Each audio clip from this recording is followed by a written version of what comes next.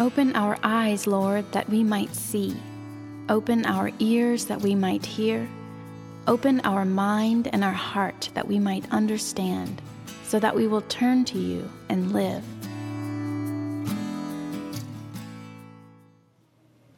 My name is Brendan, and I'm one of the pastors here at All Souls. Been here for 12 years now, and shortly we'll be on sabbatical starting in June, middle of June, which is very exciting. We are now in the 6th Sunday of the season of Easter, and so I wanted to ask, or just pose a question to you as we begin to consider the scriptures that we heard this morning. And my question is this: who is the story of the Bible about? Or rather, where is the story of the Bible aiming? What is it aiming for? Well, one of the things that I would like to suggest to you, and maybe you heard it as we listened, is that the story of the Bible is aimed at the nations from start to finish. And once you see this, it is everywhere. You can't unsee it. So, for example, our psalm reading this morning said, "Let the peoples praise you, O God. Let all the peoples praise you. Let the nations be glad and sing for joy." So, for just a moment, I would like to take you through a very quick sort of flight through the Hebrew Scriptures, and we're going to just observe this theme of the nations. So our first stop is in Genesis chapters 1 and 2. And these chapters catalog the opening act of God's creative work. And the thing I would like for you to notice is that when we get to the humans, Adam and Eve, they are not Jewish. Have you ever thought about that? Adam and Eve are not portrayed as Jewish. They are portrayed as the mother and the father of humanity. And so, from the very beginning, we have humanity as a whole in view. In Genesis 12, after the text has mapped out for us all the peoples and nations of the known world, we are introduced to Abram, later to be named Abraham. And God's opening words to Abram are, "I will bless you, and you are all the nations of the earth will be blessed through you." So, I will bless you, and then all the nations of the earth will be blessed through you. This is the logic of election. God works through the one for the sake of the many. Abraham's call is not about who is in and who's out, but is rather a call to responsibility, to steward the blessing of God to the nations. Now, I'm sorry, but I'm going to do you a really great disservice, and we are going to jump from Abraham all the way to Jesus, okay? That's a huge leap. I'm sorry, but I'm trying to be brief. Jesus appeared in Israel, and Jesus fulfilled the vocation of Israel in himself. So, after his death and his resurrection, Jesus had the nations in view. So think of the Great Commission, which is found at the end of Matthew's Gospel. Jesus says to his disciples, "Go and make disciples of what? All nations." That's right. Our gospel reading that we heard from John 14 this morning articulated Jesus' new way of being human and of reaching the nations. So his idea was that he was creating a body of people filled by the Spirit, and the Spirit would be their traveling companion and guide. And then he was going to send them from Jerusalem to Judea and Samaria and to the ends of the earth to the nations. The reading that we heard from Acts this morning is just one of those stops along the way during Paul's what we call missionary journeys. It's his second journey, and the Spirit is intimately involved in this journey with Paul. And Paul says that he was kept out of Asia by the Spirit, and then he had this dream of a man in Macedonia saying, "Come over here." And so the next day, they headed for Macedonia. And we see in the progression of the book of Acts this working out of the church filled with the Spirit going in these concentric circles, wider and wider, wider, with the nations in view.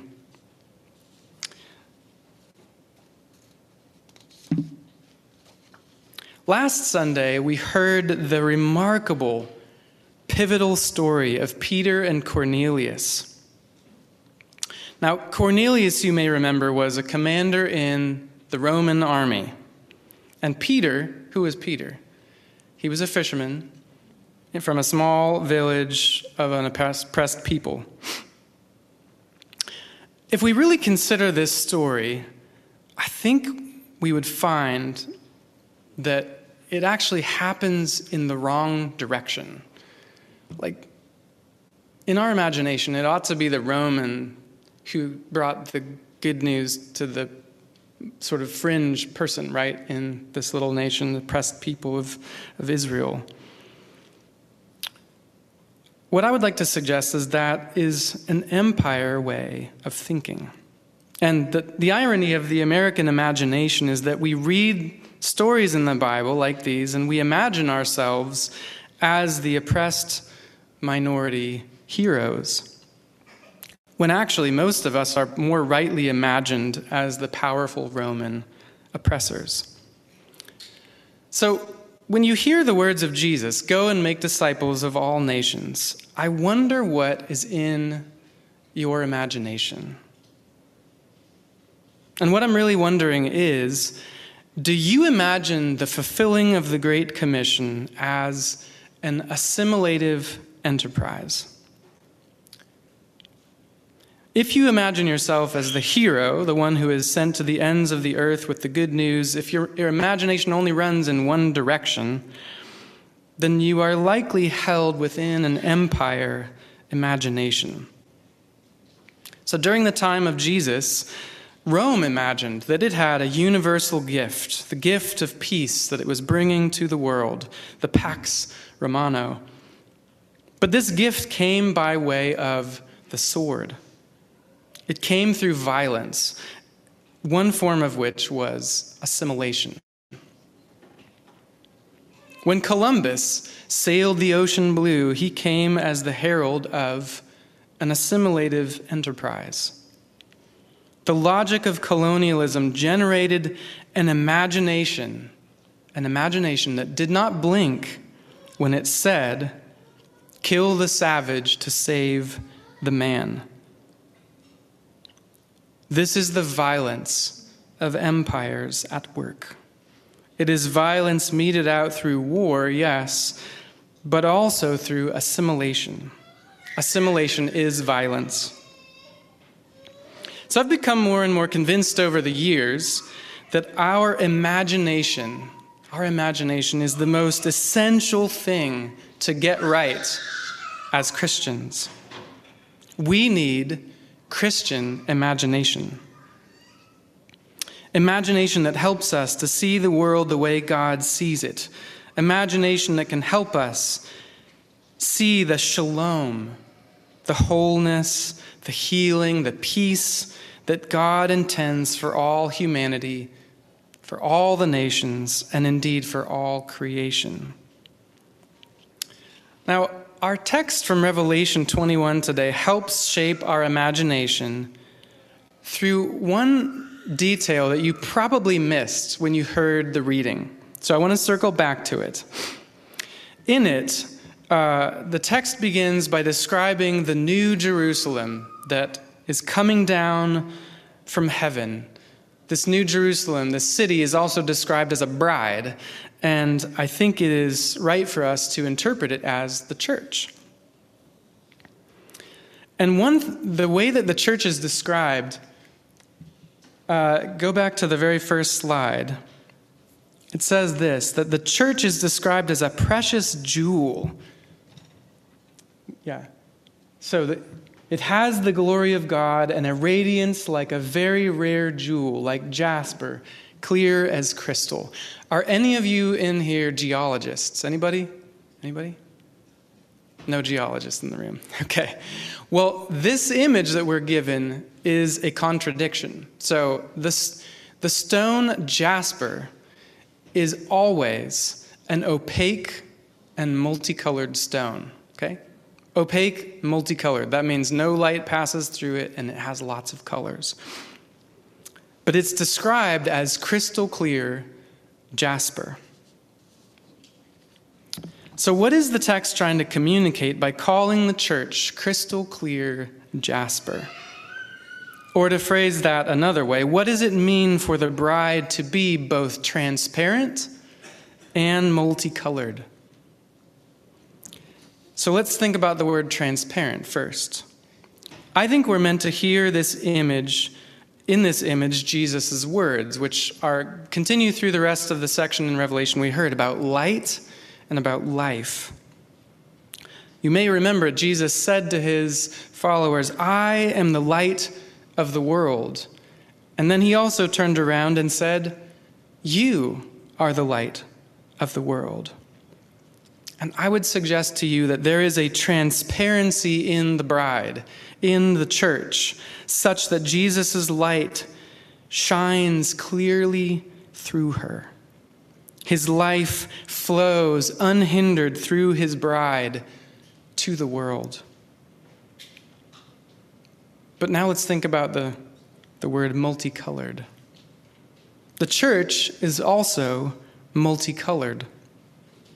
She does not operate on the logic of assimilation. Just as Jesus himself preserves in his resurrected and ascended body distinctiveness. Remember, even now, Jesus is embodied as a Jewish first-century man still bearing the scars of his crucifixion. So too, his body, the church, preserves all that is distinctive about the nations, language, culture, appearance, etc. The church is both transparent and multicolored. So I think it's appropriate to pause for just a moment.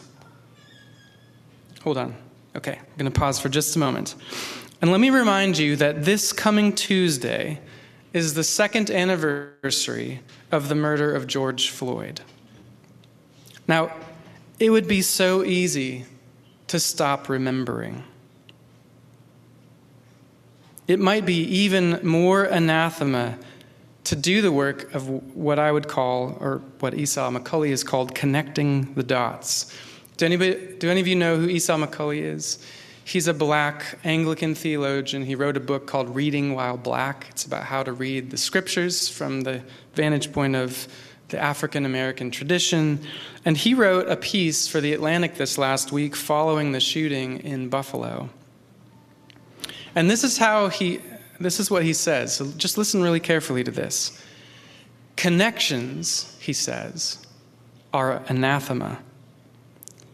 We are forbidden to notice that black Americans were murdered while in search of sustenance, and Dylan Roof was fed Burger King after his racially motivated attack on a black church. We must deem it a coincidence that the black church, a key element of black communal life, was targeted by Roof in 2015, and the Ku Klux Klan during the height of the civil rights movement in 1963. We must turn our eyes from the fact that Gendron's wild claims about replacement theory are frighteningly similar to the "you will not replace us" chants that occurred in Charlottesville in 2017. He goes on and says, Peyton Gendron's actions must remain alone, disconnected from the recent history of racialized violence. He had nothing to do with that slaughter at Mother Emanuel in Charleston, South Carolina. He bears no relationship to the deaths of Ahmaud Arbery, Breonna Taylor, and George Floyd. He cannot be tied to the larger history of anti-blackness, whose roots lie in the slave trade and later the lynching tree. Jim Crow, that ancient Southern terror, can have nothing to do with Northern Buffalo in 2022. It's dangerous to connect the dots. So in this brief pause, remember, couched within a consideration of assimilation as violence, I want you to hear these words from a South African bishop named Peter Story. And he says this: "I've often suggested to American Christians that the only way to understand their mission is to ask what it might have meant to faithfully witness to Jesus in the heart of the Roman Empire." Imagine yourself trying to be a faithful witness to Jesus under the belly of this massive empire. America's preachers have a task more difficult, he says, perhaps, than those faced by us under South Africa's apartheid or by Christians under communism. We had obvious evils to engage. You have to expose and confront the great disconnect between the kindness, compassion, and caring of most American people and the ruthless way American power is experienced directly and indirectly by the poor of the earth. You have to help good people see how they have let their institutions do their sinning for them.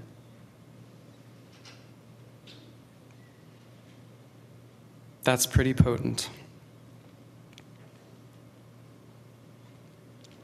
If the church is to be truly herself, transparent and multicolored, what will that look like?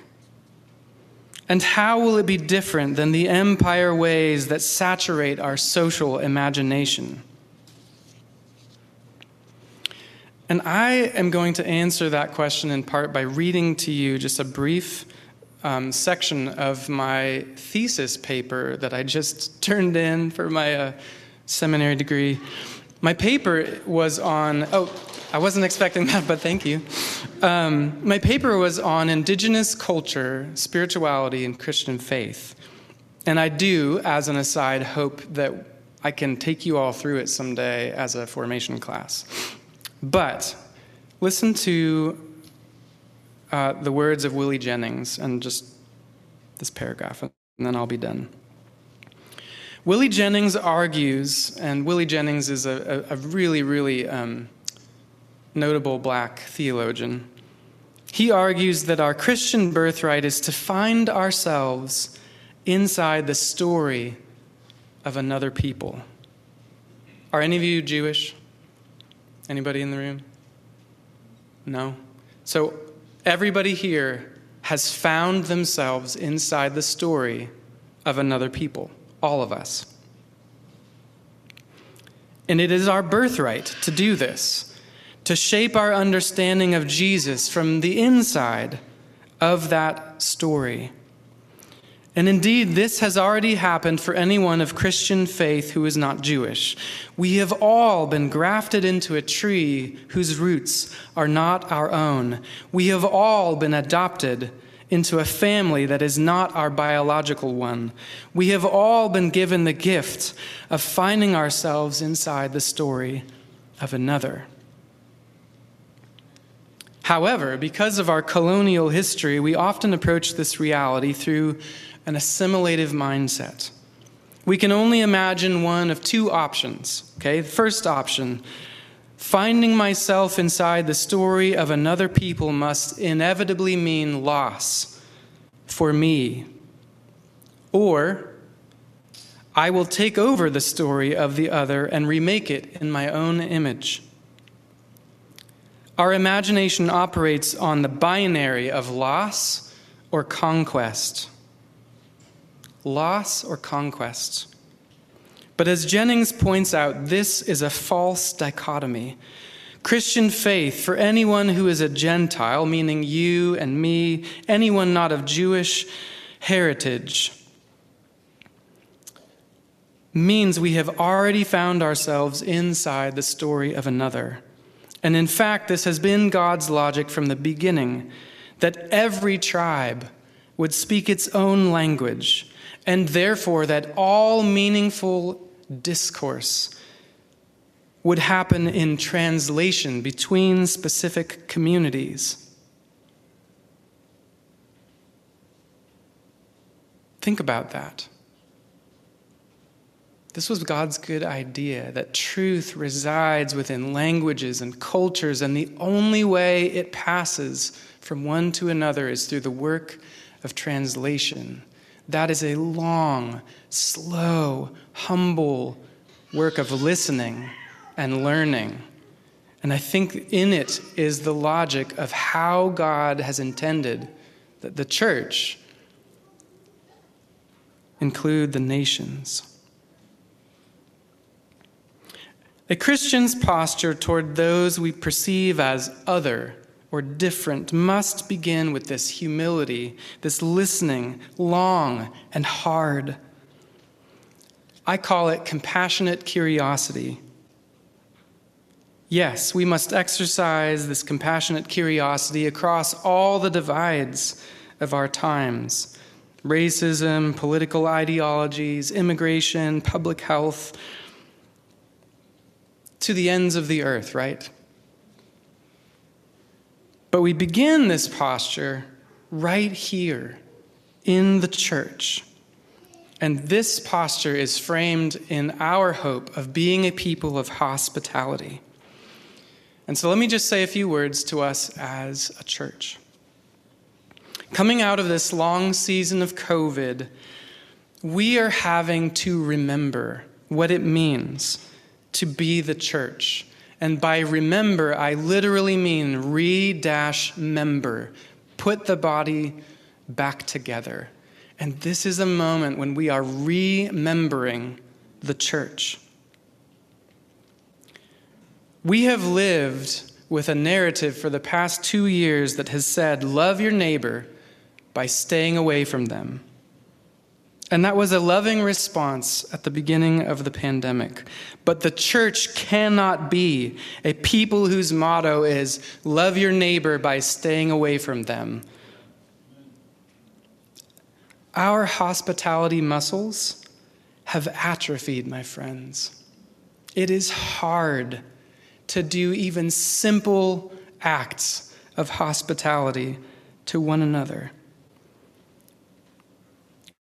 Every act of hospitality, my friends, every act of hospitality in our midst is the first step towards being the transparent and multicolored bride of Jesus that we are called to be.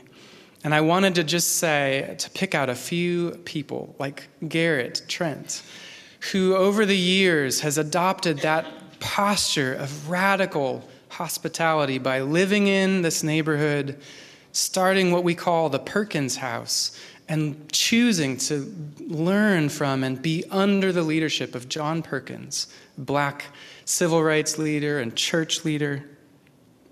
I'm going to also pick on Tom and Lori, who are here sitting in the front.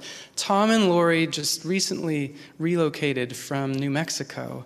And instead of coming and waiting to be noticed, Tom and Lori have jumped in and are among the first people that I see going up to new folks and making them feel welcome. Tom's been having breakfast with lots of different guys.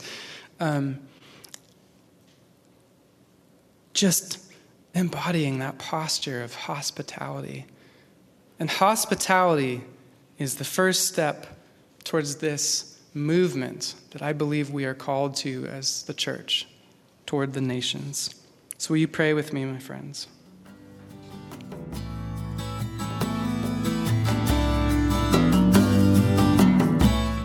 The Lord bless you and keep you. The Lord make his face to shine upon you and be gracious to you. The Lord lift up his countenance upon you and give you peace.